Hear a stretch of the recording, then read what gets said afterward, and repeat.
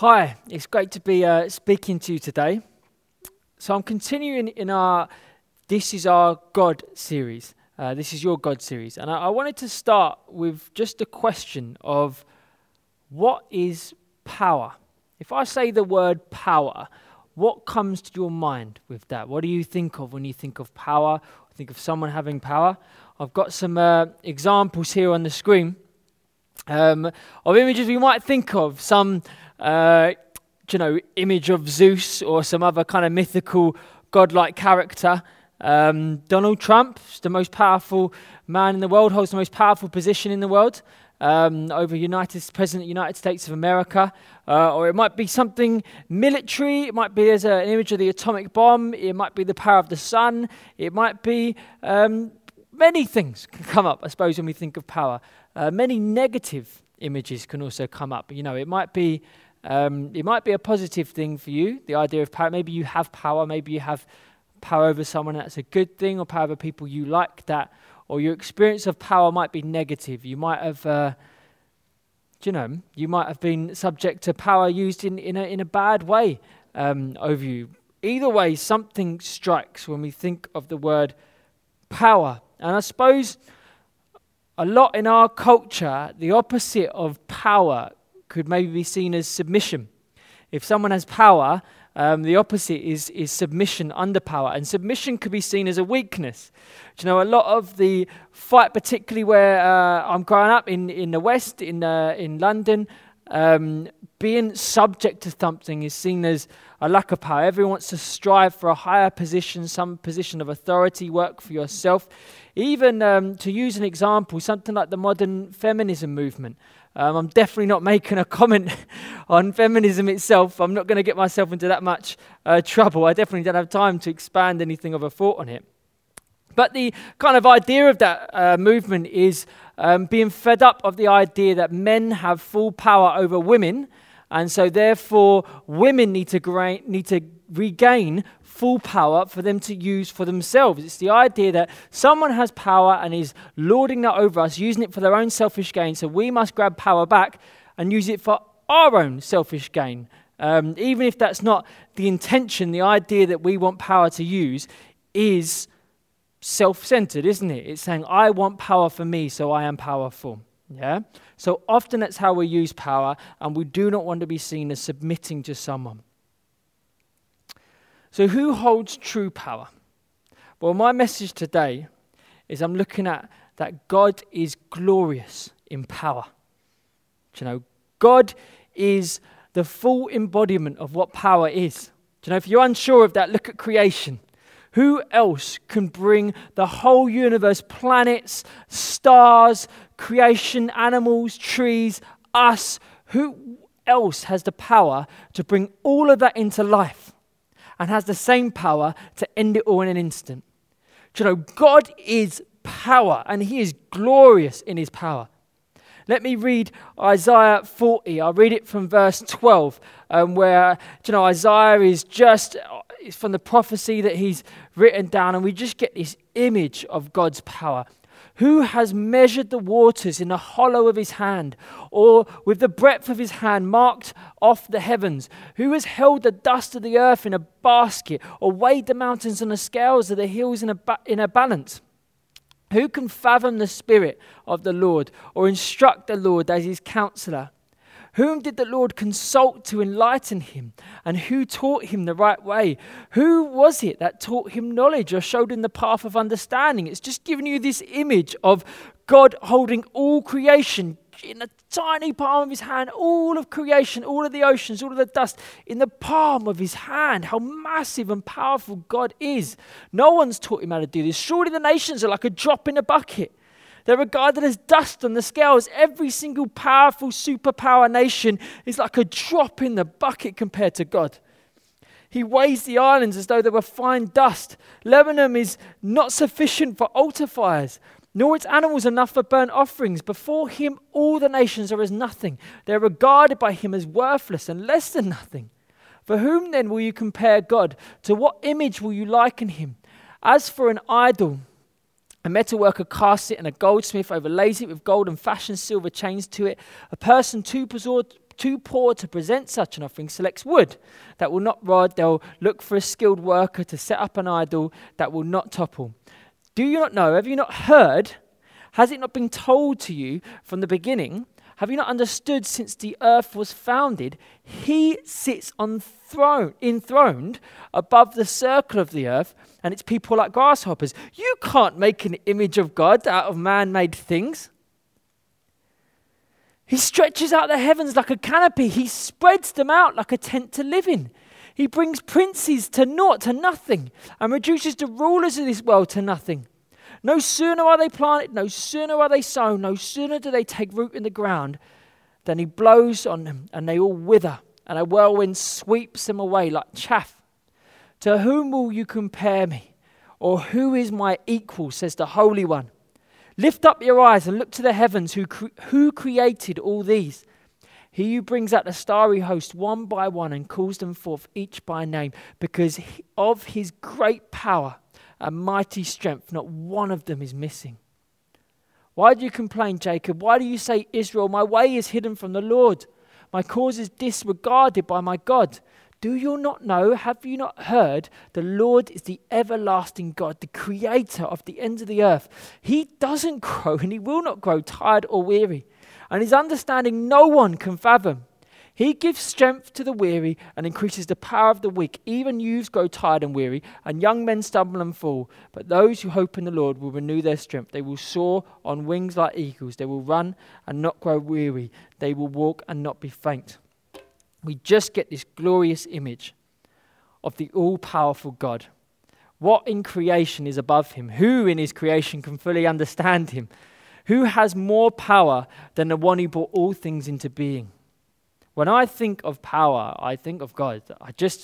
There is nothing else. Don't get me wrong, I think of all the things I've listed off, and I think of the abuses of power, because there are people in this earth who have power to do many things. End my life, influence my wages, influence how I live. But no one has more power over me than God. So if God is glorious in power, then Jesus is glorious in God's power. Because Jesus is God. Jesus is fully God. Do you know, he was there at the beginning of creation. He will be there at the end of days. Jesus is fully God, but came as fully man. And that's mind-blowing to think the whole power of God is in the man Jesus. But even Satan recognized that. He totally did, because Satan wants to try and tempt Jesus. Yeah? Satan wants Jesus to come under his authority. Satan desires all the power of God. He wants to be God and wants Jesus to submit to him and come under the power of Satan. So Satan tempts him. We read about this in Luke 4.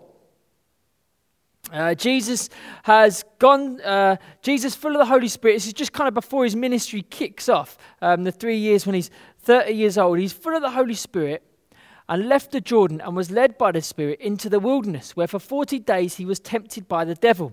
He ate nothing during those days, and at the end of them, he was hungry. So the devil says to him, "If you are the Son of God, tell this stone to become bread." Now, I don't know if you've ever been tempted by something. There's loads of temptations and struggles of sin, but I haven't ever been tempted to turn a stone into bread. I don't think I've ever considered that as part of my power, nor has the devil, funny enough. I think you'd be worried about me and looking to send me to hospital if I'd started trying to turn stones into bread because I'm hungry. But Satan recognizes that Jesus could.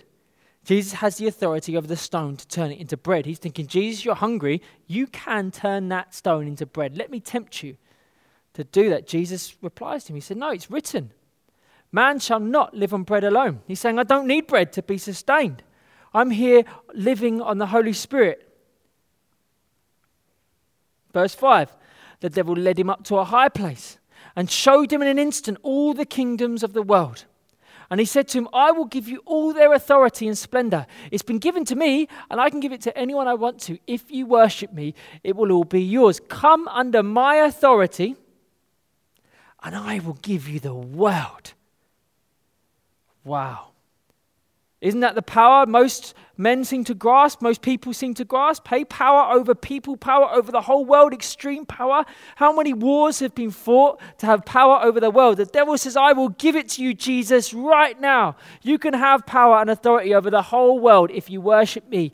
Jesus says to him, no, it's written, worship the Lord your God and serve him only. Jesus is saying, no, God, my Father, is where all power is from, and he is the only one I will worship and the only one I will obey.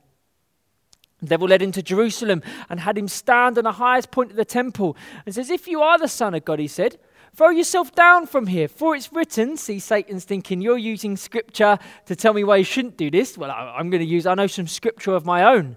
He says, for it's written, he will command his angels concerning you to guard you carefully. They will lift you up in their hands so that you will not strike your foot against a stone. He's saying, come on then, prove it. You're the Son of God. Show me this mighty power that you have. Because hey, it's written, if you just throw yourself off this temple, God's going to save you. The power, he will send all his angels to you. He's totally trying to manipulate Jesus. He's trying to say, show off your mighty power, Jesus. Come on. Are you really who you're saying you are? Show off your power. Jesus doesn't fall for it. He says, do not put the Lord your God to the test. He says, no, I'm not going to test God, and I do not need to prove myself to you. My power is not in my might and authority over all things. No. I have power against temptation and sin, Satan, and you cannot deceive me or tempt me. Man, oh, I wish I had that power. You better say no to every temptation. I'm so much weaker than Jesus, yet he stands against every temptation thrown at him. Do you know where Israel, in the time of wandering, the 40 years in the desert, failed at every temptation, every point, every desire to be fed, every single time they wanted power, they failed. Jesus succeeded in every area that they failed here.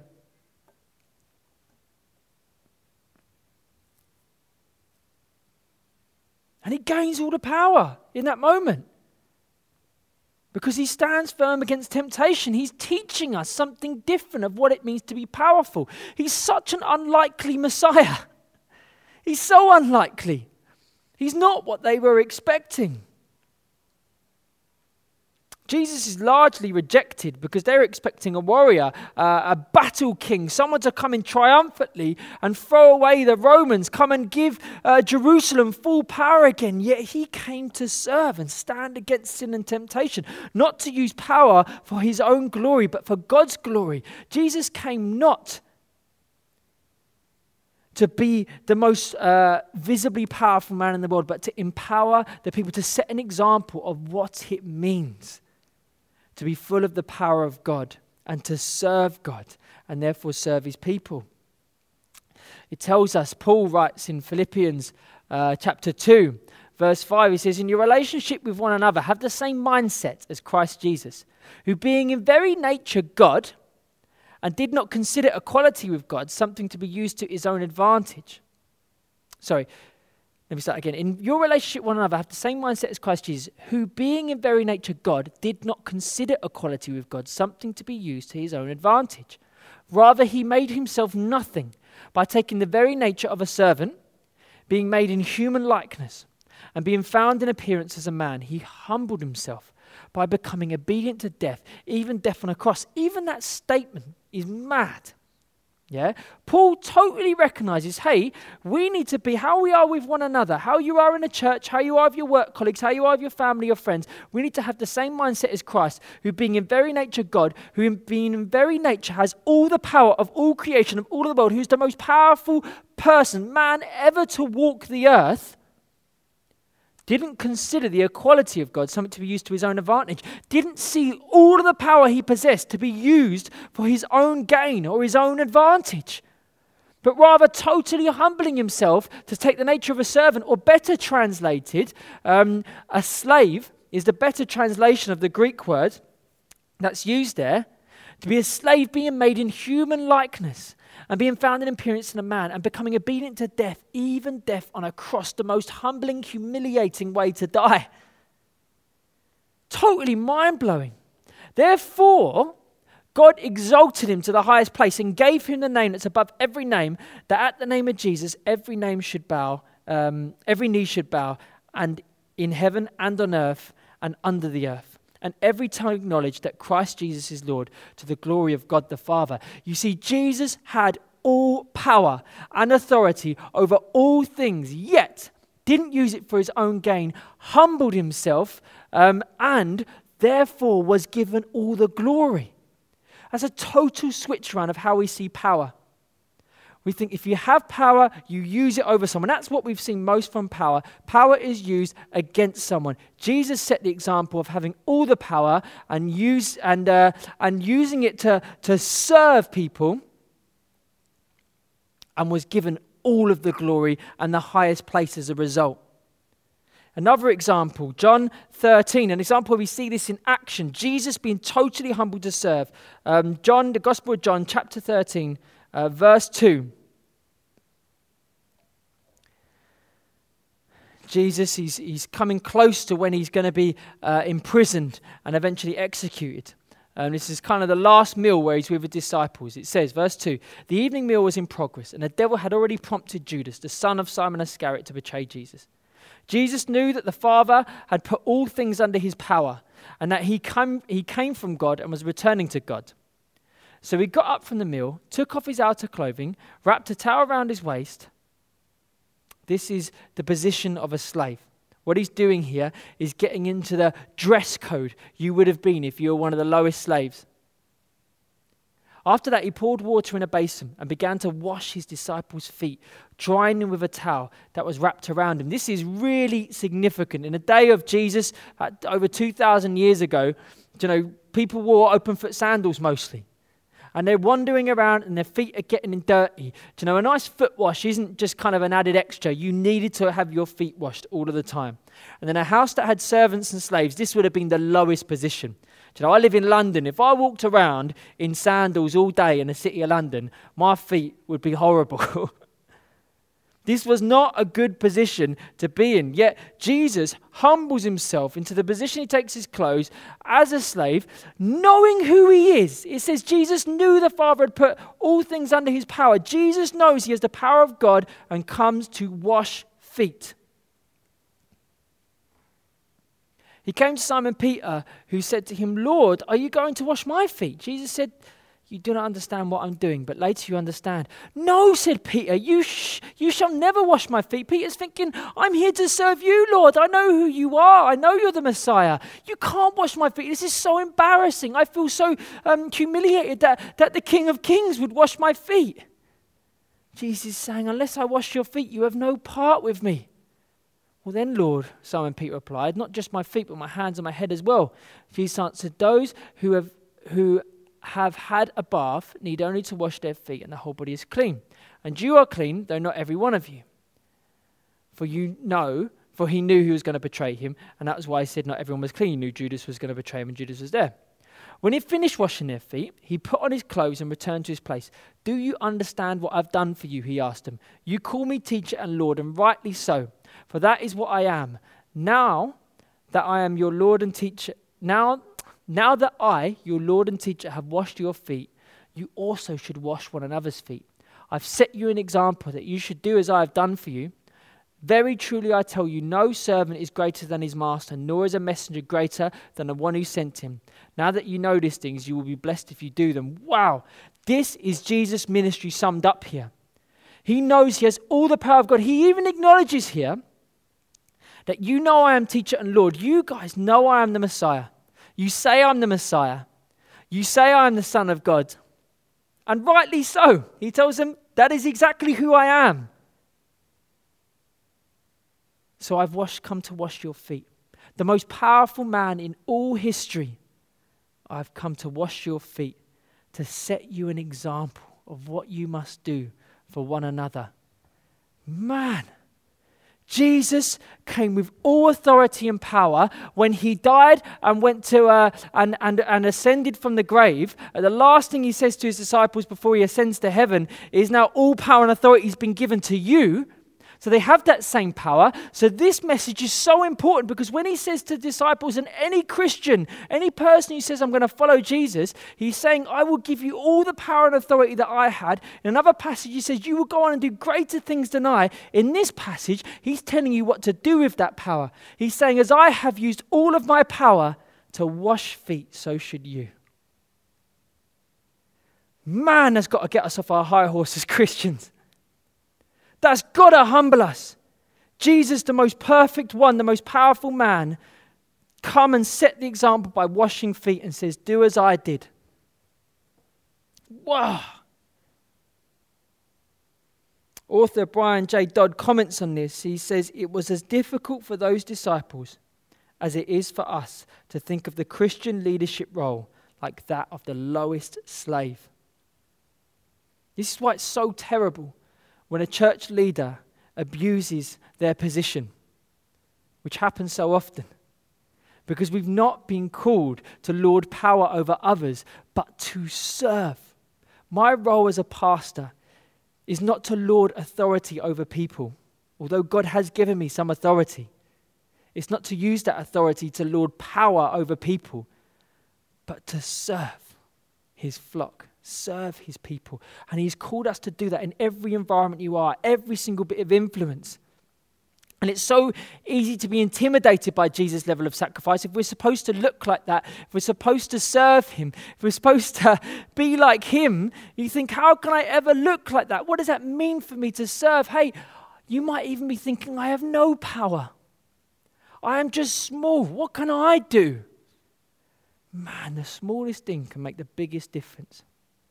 It really can. Because if God is glorious in power and Jesus is glorious in God's power and came to set the example of what it means to live as a man or woman full of God's power, then if we believe in Jesus, we are glorious in his power.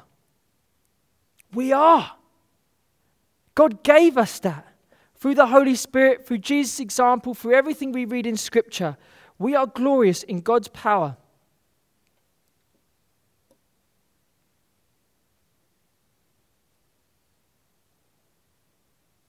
It's not about you. It's about what he does in you. So if you come to God with even the most smallest of things, he will multiply it tenfold, 30-fold, 60-fold, 100-fold. He will multiply the little you give.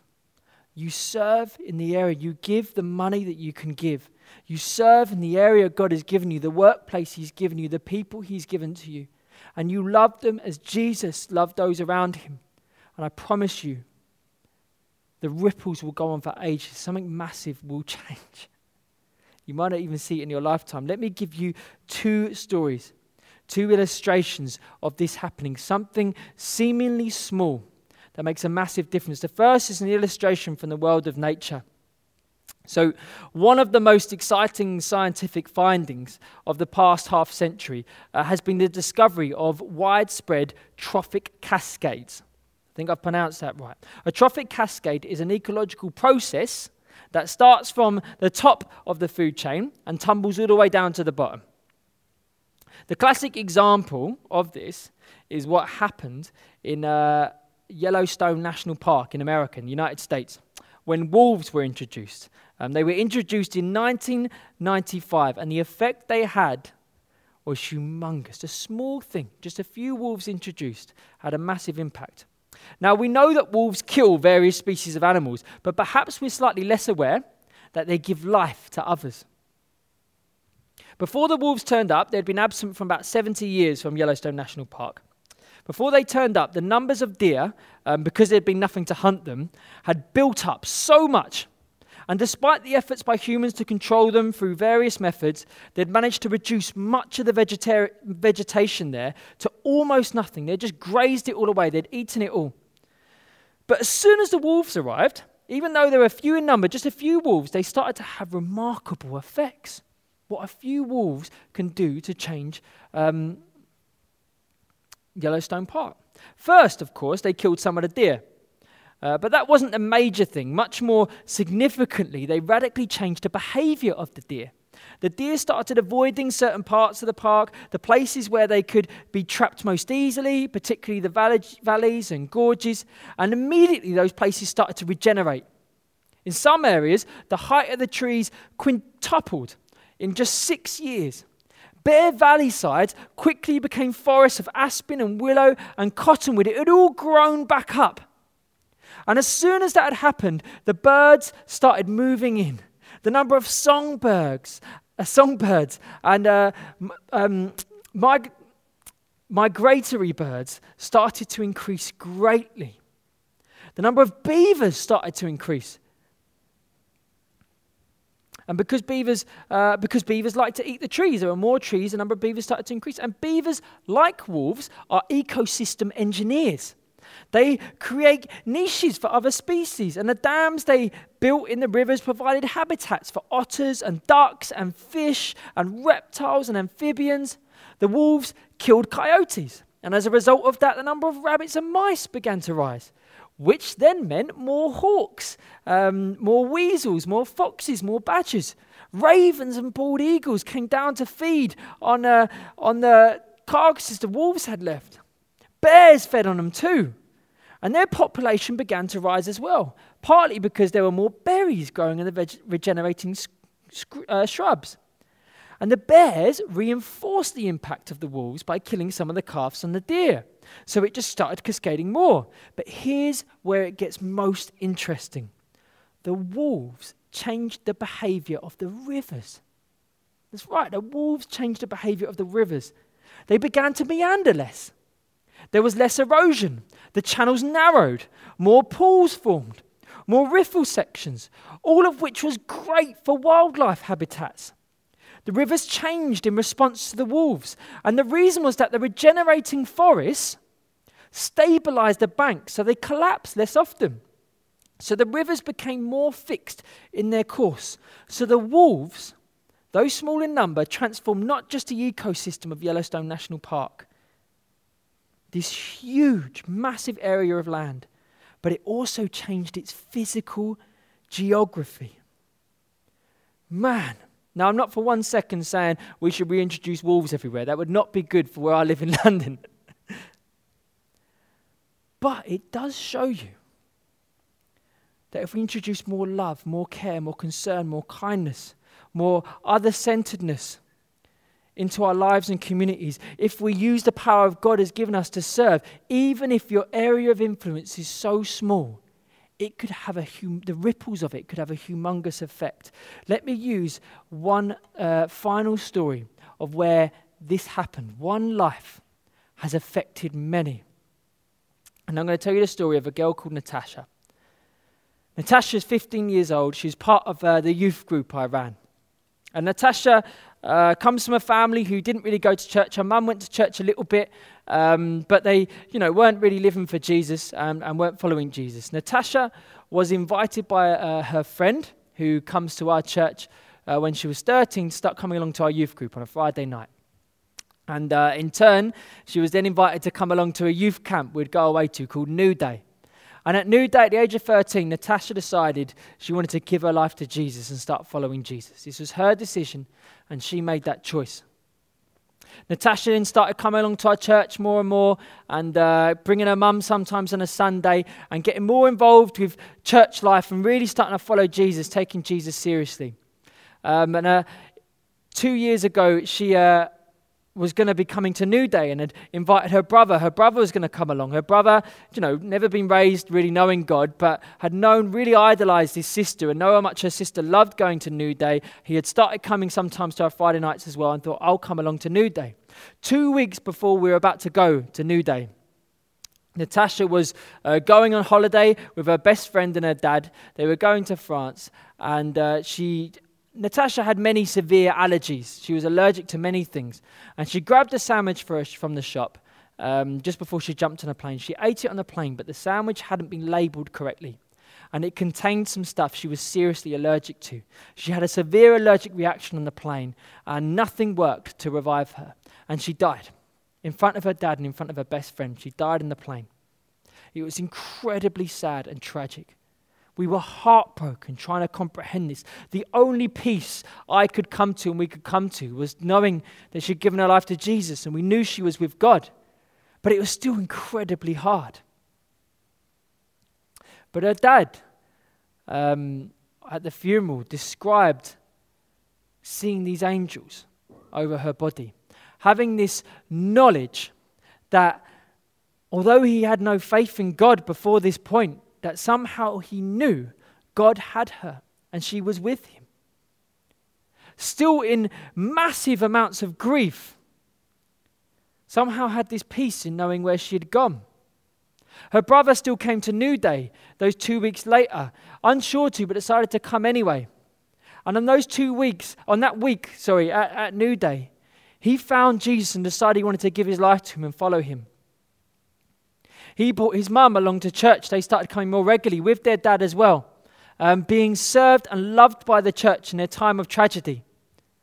Both Natasha's brother and her mum decided to get baptized, declare that they are now following Jesus with all their heart.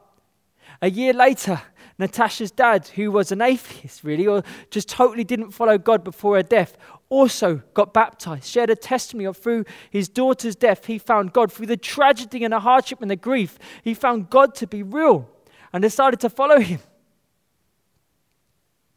Last year, in 2018, their case was brought for review at the coroner's office to look at what went wrong. How did she die? How did it happen that she managed to eat something that wasn't correctly labelled and had something she was allergic into? And the result of this coroner's report meant that a law has been changed. They've called it Natasha's Law. A law has been passed in the UK that means no big chain can ever not label an item correctly that has allergens in it. There will be lives saved as a result of this law being passed. And throughout this process, Natasha's parents were able to love all those involved. Every time they spoke, they didn't speak with anger or desire for revenge or retribution. They spoke with love and desire to forgive and desire to just see change that other lives might be saved. As a result of their Christ-like attitude to these things, they were given platforms to speak about their faith and speak about Jesus. At every opportunity, every media interview, they would speak something of their faith. Behind the cameras, they would share their faith and saw people respond to Jesus, decide they want to go to church and check out this faith that they had so passionately professed. They got to speak to government officials about the love of God within them. And the ripples of Natasha's life and death are still going on today, and people are still being saved as a result of it. One life, a relatively short life, of a girl who decided, I want to follow Jesus, has had national significance in bringing the gospel to many people. That's the power of God. That's the power of God at work in someone, even through death. Nothing has power over you except for God. You no longer need to fear death, fear persecution, fear people not liking you. Because if you're in Christ, you know how God feels about you. And you know that the power of God is within you, and that power can change a nation. Let me pray. Lord Jesus, I thank you so much for everyone that's listening today, Lord, that you have chosen them. The fact that if they believe in you, they've already been chosen by you as significant. All people are significant, but the fact you revealed yourself to us is mind-blowing. We've seen truth, Lord, and you've given us power. And I pray, Lord, that we become more like you. That we come not to lord power over others, but to use the power you've given us to serve.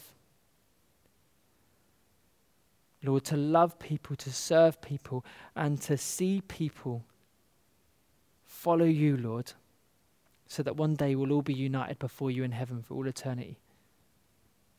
Jesus, I pray that something significant changes in our nations, Lord. And I pray that you start with us. In Jesus' name, amen.